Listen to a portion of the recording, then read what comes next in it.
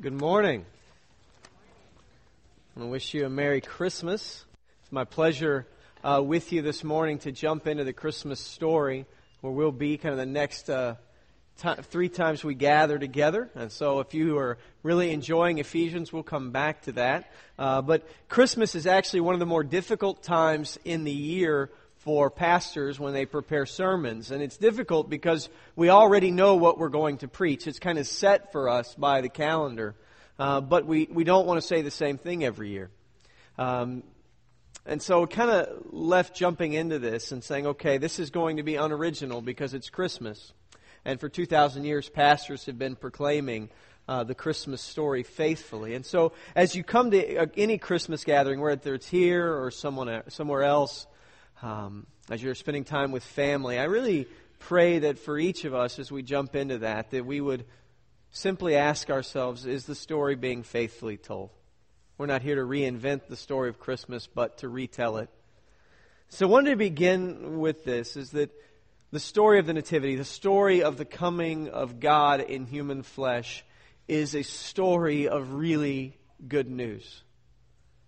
And really, that's the reason that Christmas is exciting, and that's the reason for all the festivity. And it's even in this strange kind of culture we live in where we all know it's Christmas, but there's this strange kind of, let's not say the name Christmas. We say, okay, let's make a secular word for Christmas. And so what we did is we threw out holiday, which is even funnier because it means holy day. That sounds awfully secular, right? Holy day. Happy holy days. We can't get away from it. We're celebrating the time at which Jesus came into the world. Now, we don't actually think it happened on December 25th. We have no real date to go on. But we chose a time of the year to celebrate it because if anything is worth celebrating, it is God coming in human form to save sinful men and women. And so we're gathered around today and around our families in the coming weeks to celebrate the reality that the very Son of God took on human form to save sinful men and women like us. And that is really, really good news. So what we want to do these next few times we gather is kind of zero in on some things the Bible says about who this child is, because that's what makes the story important. We have behind us an image of the nativity scene. In our home, we really like them. It's one of the things that Alicia loves about Christmas is nativity scenes. And so we have nativity scenes from various cultures representing kind of different takes on it. And not only that, their own kind of way of presenting art and crafting figurines. And we really love placing those around the home. But the thing that makes the Christmas story kind of compelling is not the artwork of the nativity scene, which, by the way, is really hard to find in India. Nativity scenes are not rampant there. You can get Ganesh and Vishnu really easy, but Jesus is much harder to find. But this beautiful artwork, and that's not what makes it compelling. That's a pretty picture of some people around a baby and some sheep. That's just a strange story if there's no significance and weight to it. And the weight to the story is found in who this child is. And I want to just begin briefly with the first proclamation of the birth of Jesus that the angels gave the shepherds outside of Bethlehem. In verse 10 of Luke chapter 2, the angel said to them, "Fear not, for behold, I bring you good news of great joy that will be for all the people. For unto you is born this day in the city of David a Savior, who is Christ the Lord." So the first announcement of the birth of this child didn't go out from Tiny Prince as mom and dad arranged the most appropriate, cute picture and sent that birth announcement out to all their friends and family. This was very quick. Immediately upon the birth of this child, angels filled the night sky and pronounced his birth to lowly shepherds. And their proclamation was that they brought good news for all people. That's why we proclaim the Christmas message. That's why we tell the Christmas story. That's ultimately why we do everything we do as a church here, is because the coming of this child and what he would do for sinful humanity is good news for all people. I want to jump into why this is so important, but I want you to kind of key in on what the angel says. He says the good news is found not in the birth of a child, not in a quaint manger scene. The good news is found that this child is Christ the Lord. Christ is a Greek word that kind of represents a Hebrew word Messiah. That's like the anointed one, the one chosen and appointed by God, who they had been waiting for to save them, to draw them out of darkness of sin and despair that it had caused. And this is the one. He's here. He's present. Not only this one who would save, but He's special and different than any other kind of human Savior that we had ever seen. See, everyone's looking for a Savior in this world. That's not abnormal. If you're a Texans fan, you're looking for the first round draft pick to be your functional Savior. And if you're a Cowboys fan, you've learned long ago that Tony Romo is not that man. If you work at a company and it's struggling, the new CEO, we expect him to come in and save the day. We are all looking for that. And so there are men and women who have functioned in those capacities for other people. But Jesus, different from any other functional Savior, is the Lord. So we've elevated the game beyond someone who just comes in and fixes things. But this is the Lord present as we've been waiting for. Christ the Lord, come in human form. In Isaiah chapter 7, the prophet, years and years and years before the birth of this child, proclaimed something amazing about who this child would be. And I want you to turn to Isaiah chapter 7, verse 14.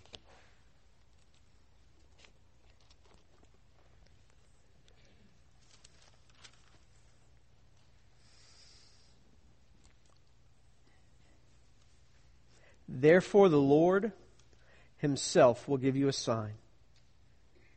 Behold, the virgin shall conceive and bear a son, and you shall call his name Emmanuel.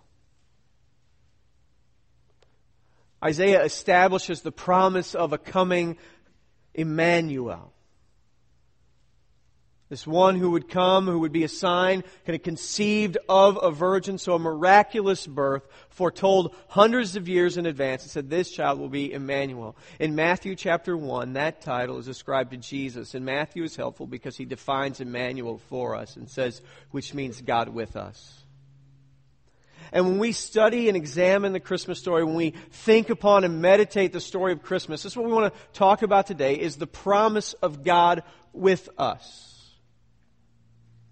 And this is a drastic distinction between the gospel of Jesus Christ and any other religious group that we've ever come into contact with.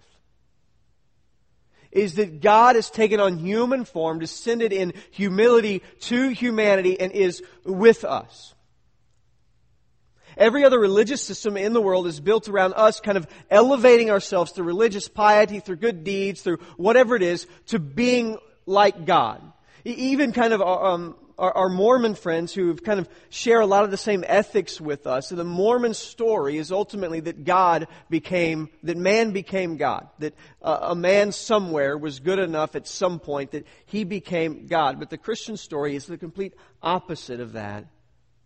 And says that God, who had infinitely existed, became man. So the promise that we celebrate today, that I hope sinks into us today, is that God is with us. That God is not distant but near. God is not absent but present. And that's the story of Christmas. It's the story of a God who comes to His people. But for that promise to make sense, we need to understand the backdrop in which it's given. You see, when the prophets write, they're not writing in Israel from this position of strength and prosperity. Things are quite difficult for them when the stories and promises of the Messiah come. The people had been given this commission from God to live as a light amongst the nation, to be a kingdom of priests who would represent God to all people, and they, like us, stumbled in that calling. They turned and worshipped other gods. They trusted in other nations and in their own strength and might. And ultimately they were unfaithful to God's covenant with them. And God had told them, if you will follow me faithfully, I will bless you. And he has this amazing saying in Deuteronomy 28 where he says, I will bless you in the city and bless you in the countryside, and blessing shall overtake you. But then he tells him, if you turn from me, if you reject my covenant, cursing will overtake you. And what God did is He removed His hand of protection from His people, so that the nations surrounding them who desired to take control of them, who put them in submission and subjection to them, were allowed to, because God's hand of blessing, provision, and protection was removed because they had rejected Him.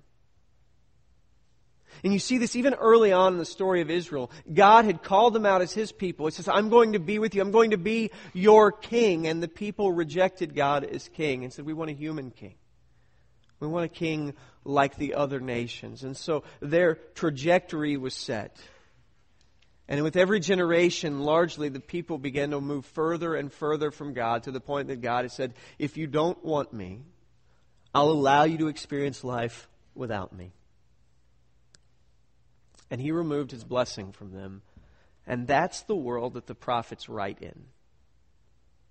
The kingdom gets divided, they begin to struggle and experience defeat and famine. And Isaiah, looking forward to all of this, when he describes the coming of Jesus, describes it in the language of light and darkness. In Isaiah chapter 9, verse 2, he describes it this way. He says, the people who walked in darkness have seen a great light. Those who dwelt in a land of deep darkness, on them a light has shone. So I want you to understand the way the prophet kind of establishes the reality for the people who are going to experience this promise.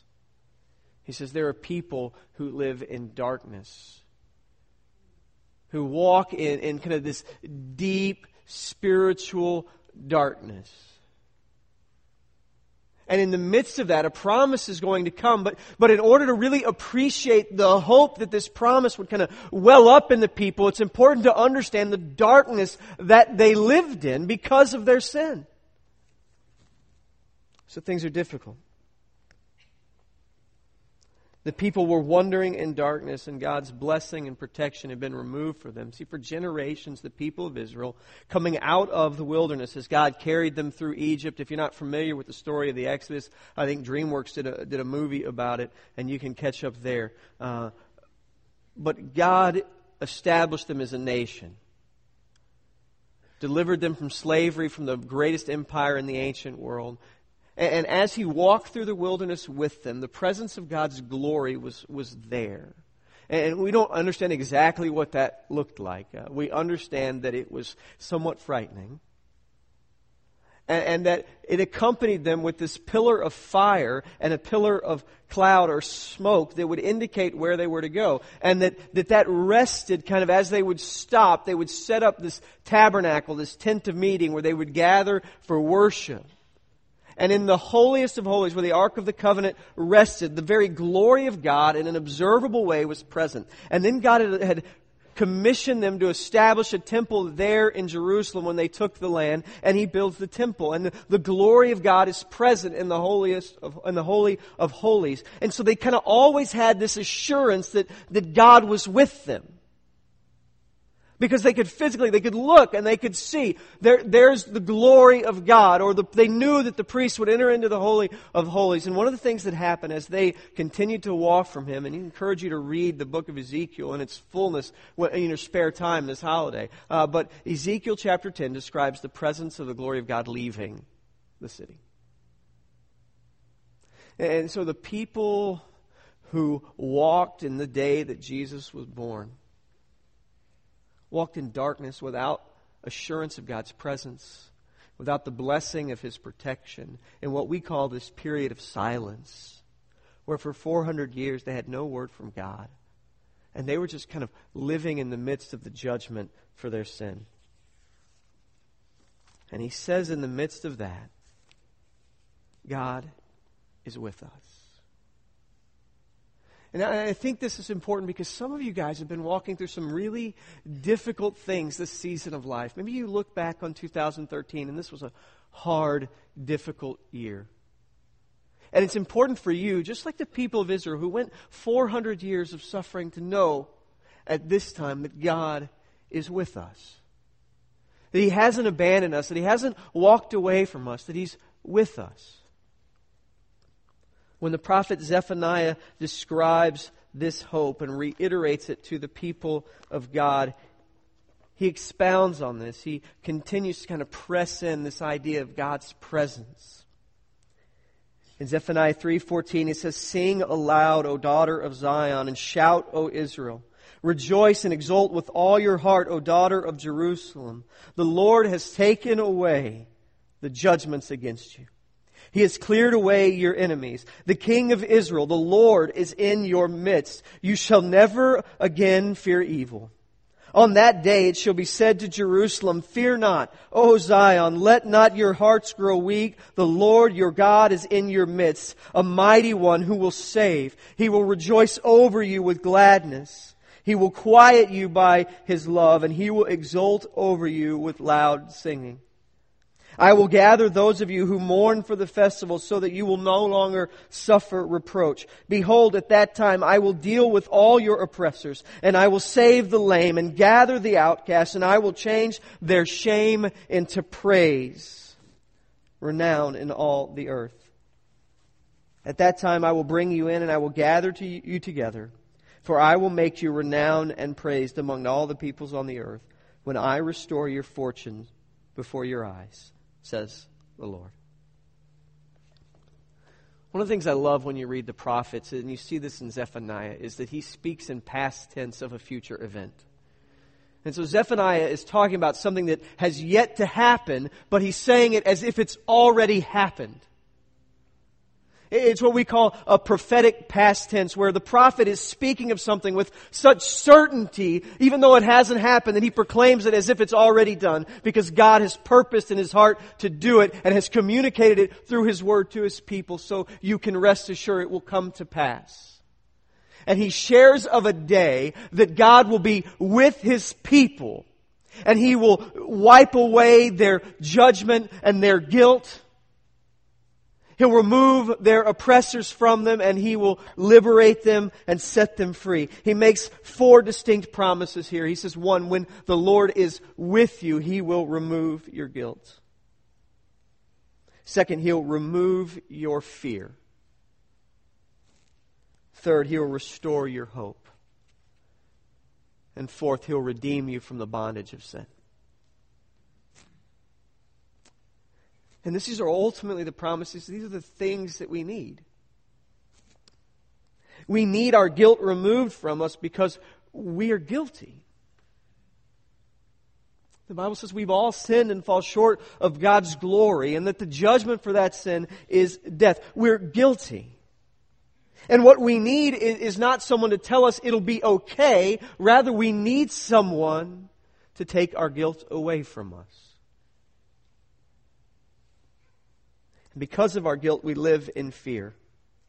You see, sin breeds secrecy and paranoia. And you guys know this because we've all sinned in some way at some point that we thought we would just keep to ourselves. And we thought that'll never be seen, that'll never come to light, I'll never have to deal with that. And it breeds this consistent fear of being exposed. So one of the wonderful things about the grace of God is that He's fully aware of our sin. That there are no secrets before Him, and He loves us the same. That everything is brought out into the light, and God's affection for us is unchanged. And that's one of the ways that the grace of God is liberating. It is because the very basis of the gospel is that we go, okay, we are ridiculously sinful, far than we could ever imagine. And in that affirmation, right, and going, yes, that's true of me, I can just kind of let down this sense of pretense that everything has got to be okay. Because when I become a Christian, the first piece of this is affirming how wretched I am and how much I need God to not only save, but transform me. And in that recognition, the need to keep my sin a secret fades away. Because I know it's true, and the Lord knows it, and my brothers and sisters in Christ, they know it too. There's only sinful people in the church, and God's grace disarms fear in confronting our sin. We don't have to fear being exposed for what we've already freely confessed. God takes that away from us. It says that when the Lord would come as our King and be in our midst, our hope would be restored. Because He's mighty to save, and we walk in the presence of that hope. That's one of the great themes of Advent. If you do the Advent wreath and its candles, as the church has for a couple thousand years, you'll see hope as one of the candles that we light. It's one of the first ones that we light, because it reminds us that in the midst of the darkness of sin, that there is a Redeemer who will come. The Christmas story isn't the completion of that. It's in many ways the kind of the climax of what God is going to do in the whole life of Jesus. But there's more to come. There's more to come. He's going to finish the work of redemption. But in Christmas and the promise of God with us, we're reminded that He's good and mighty. We're reminded that He's present. And our hope is renewed. Fourth, He said He would redeem us from sin. In Zephaniah, he speaks of breaking the bonds and the yoke of their enemies. The Bible describes sin as our very enemy. And the promise in Jesus that we have is not only would He remove our guilt, but in His Spirit being sent to us, He would empower us to walk in victory over our sin, breaking the bonds of slavery and redeeming us. And what I want you to see is that God is here. But He's here in mercy. You see, because God had ultimately the right to judge. Because we are guilty. And yet when He comes to us in Christ, He comes to us as a Redeemer, not one who is here to condemn or judge. And if you think about John chapter 3, verse 16, it's one of the first verses you learn as a kid growing up. And I want you to just think through this with me. For God so loved the world that He gave His only Son, that whoever believes in Him should not perish but have eternal life. For God did not send His Son into the world to condemn the world, but in order that the world might be saved through Him. So when Jesus comes at Christmas, this baby, He does not come to judge, He comes to save. See, God didn't need to take any action to judge us. We were already stood condemned. You continue reading John 3, you'll see that. But God intervenes with the promise of Emmanuel to save, not to condemn. That all who would believe in His Son, by His death paying the penalty for our sin, His resurrection giving us the promise of eternal life, would be forgiven, their sins wiped away. So God is with us, and He's here in mercy. I also want you to think and meditate on this, is that God is with us because God is for us. He came to us because of His love for us and His desire to save us. If you read in Romans chapter 8 with me, you'll see this played out compellingly.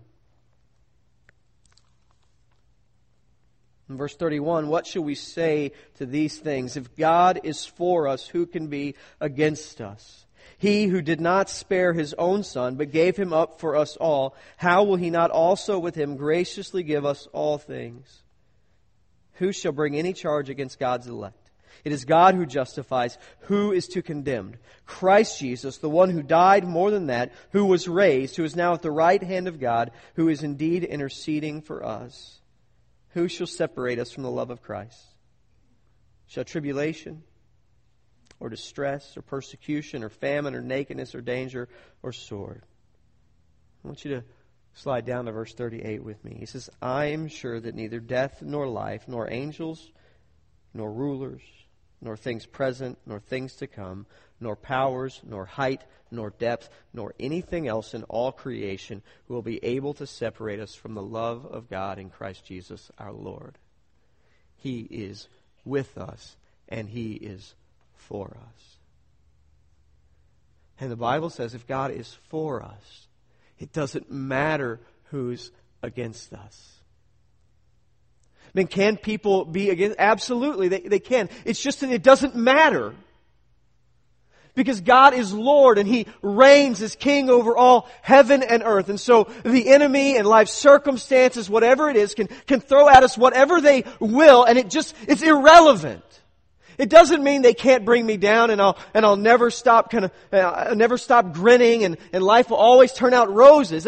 That's not the depiction here. What is the depiction is that it just doesn't matter. Notice the list of things that Paul says. He says, God is with us and for us. Can famine hurt us? No, not really. Can persecution and suffering? See, Paul lists all these sufferings, and these aren't mythical kind of theoretical things that might happen. These are actual experiences in his life. And he says, but you know what? It can't separate me from the love of Christ. It's this love that transcends anything this hard and difficult world can throw at us. And some of you guys, right, you're experiencing Christmas this year for the first time since some major kind of cataclysmic event in your family. And it could be a number of things. It could be job loss. It could be some kind of financial downturn or getting foreclosed on. It could be a divorce or the death of a loved one.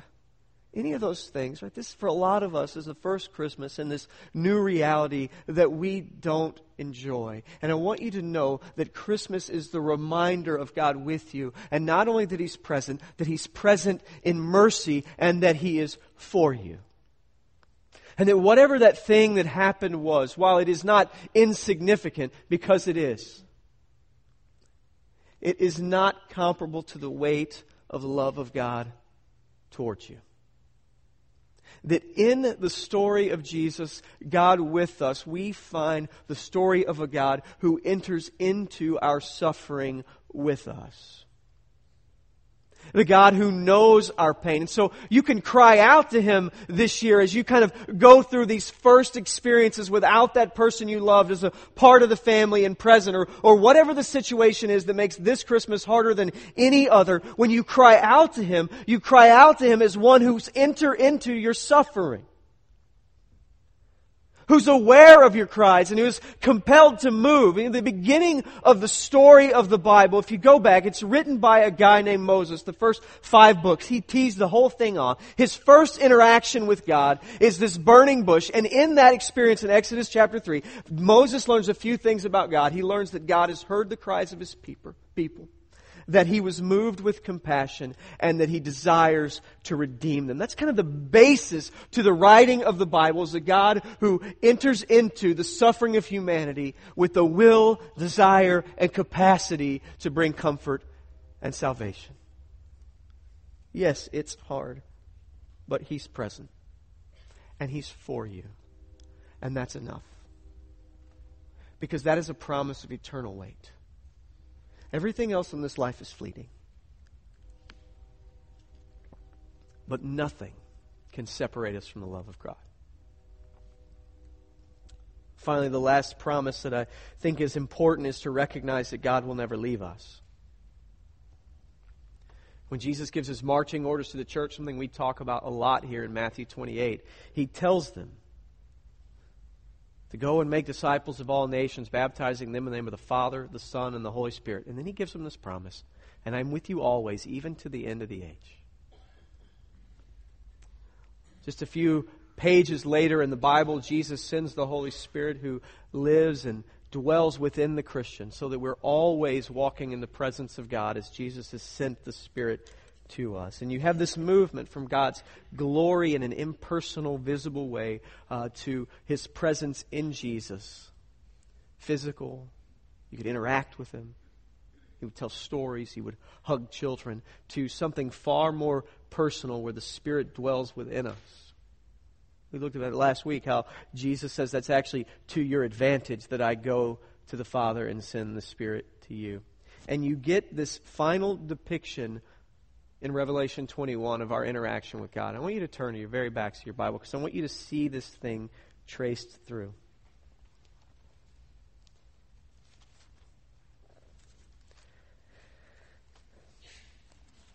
Revelation 21, verse 1. He said, "Then I saw a new heaven and a new earth. For the first heaven and the first earth had passed away, and the sea was no more. And I saw the holy city, New Jerusalem, coming down out of heaven from God, prepared as a bride adorned for her husband. And I heard a loud voice from the throne saying, Behold, the dwelling place of God is with men. He will dwell with them, and they will be His people. And God Himself will be with them as their God. And He will wipe away every tear from their eyes, and death shall be no more. Neither shall there be mourning, nor crying, nor pain any more, for the former things has passed away. I want you to see the emphasis of the coming of the kingdom of heaven into earth in its fullness is not given on things that we talk about when we depict heaven. It's not mansions, it's not clouds, it's not streets of gold. You can find that language in the Bible, it's present, but it's not the emphasis. The emphasis is this, is God saying, the dwelling of God is with men. And I'm going to be with you. And you're going to be my people. And I'm going to be your God. And that's over and over the promise of what God is going to do at the culmination of all things is that God will be with us.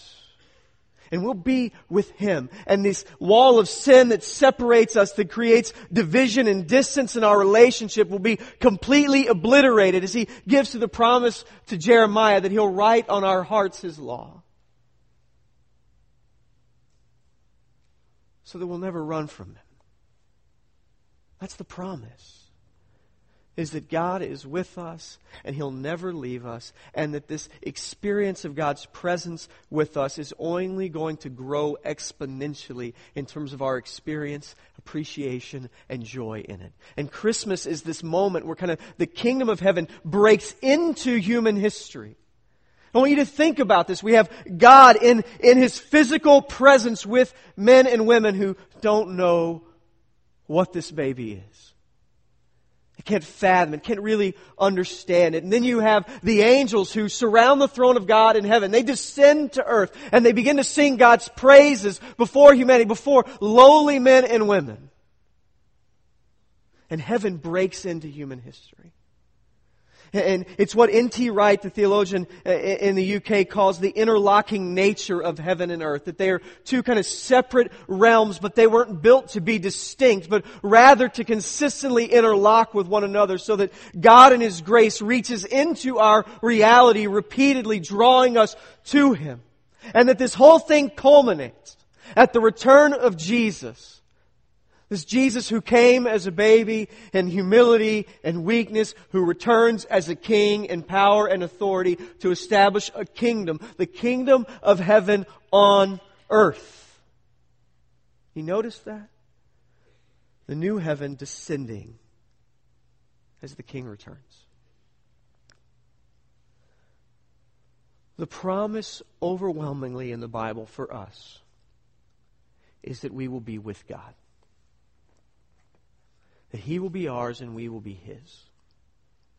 And if to you that promise doesn't seem appeasing, it may be just that you don't know this God.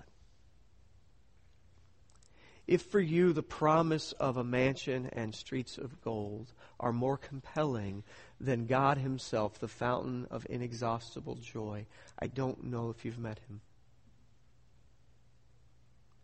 See, God is this loving Father who pursues His children, who sent His only Son to die to redeem us. And knowing Him is far more significant than any of the gifts He could give us. He gives us gifts, He gives us blessings and good things because He wants us to turn to Him in praise, because He wants us to know Him rightly. My fear for many of us is that we've mistaken our hope in being found in blessings from God. Not simply in God. And Christmas for us is a renewed reminder that God is the greatest gift He could give. That He has given us Himself. And that experience of oneness with Him, of knowing Him and Him being with us will only grow as we pursue and follow Him. And whatever your life circumstance is, He is present. God is with us. He's come in mercy because God is for us, and God will never leave us. That is why the Christmas story is so compelling.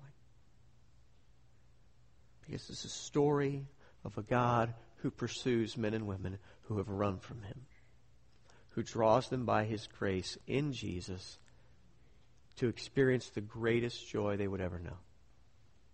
It's only found in Him. So if you're here today and you've never trusted in Jesus, you've never walked with the Lord or pursued a relationship with Him, today could be the day. And it's very simple. You believe that this Jesus who came is the only Son of God, who lived a sinless life, who died for your sins, paying the penalty that you deserve before a holy God, and rose again. And then in faith in Him, trusting Him and what He did, God takes your sin, He wipes them away. He forgives you. And He invites you into the family, and it's a simple act of faith. If you're here today and you're a Christian, I want to remind you that the good news of the gospel is not the blessing that God gives us, but rather that God gives us Himself. That we get Him. And He is far more precious than anything this world offers. Let's pray. Father God, we thank You that in Your Son, Jesus, coming, You demonstrated yet again to us that You are with us. Father, I pray that we would walk in an ever-increasing awareness of Your presence, Your love for us, that we would cling to Your promise that nothing can separate us from Your love towards us in Christ, and that would bring us comfort this year, that would bring us courage to walk faithfully with You. Father, I pray that You would place Your giving of Yourself to us at this Christmas as supreme in our hearts and our relationship with You. And for those of us who have kind of sought after Your blessings rather than You, that You would turn us again. That we would again rejoice in You. That You've chosen to be near to us, even though, Lord, we're hard to love. Father, I pray for those who are here who have not trusted in Your Son Jesus, that Your Spirit would do a work in them even now. That they would sense their need for a Savior, that we all walk guilty of sin before You, but that Jesus died on the cross paying our penalty. That they would accept that gift and rejoice in the hope of eternal life with You. We pray that our time of worship today would be pleasing to You, would honor Your Son, that Your Spirit would move freely in our hearts. In Jesus' name, amen.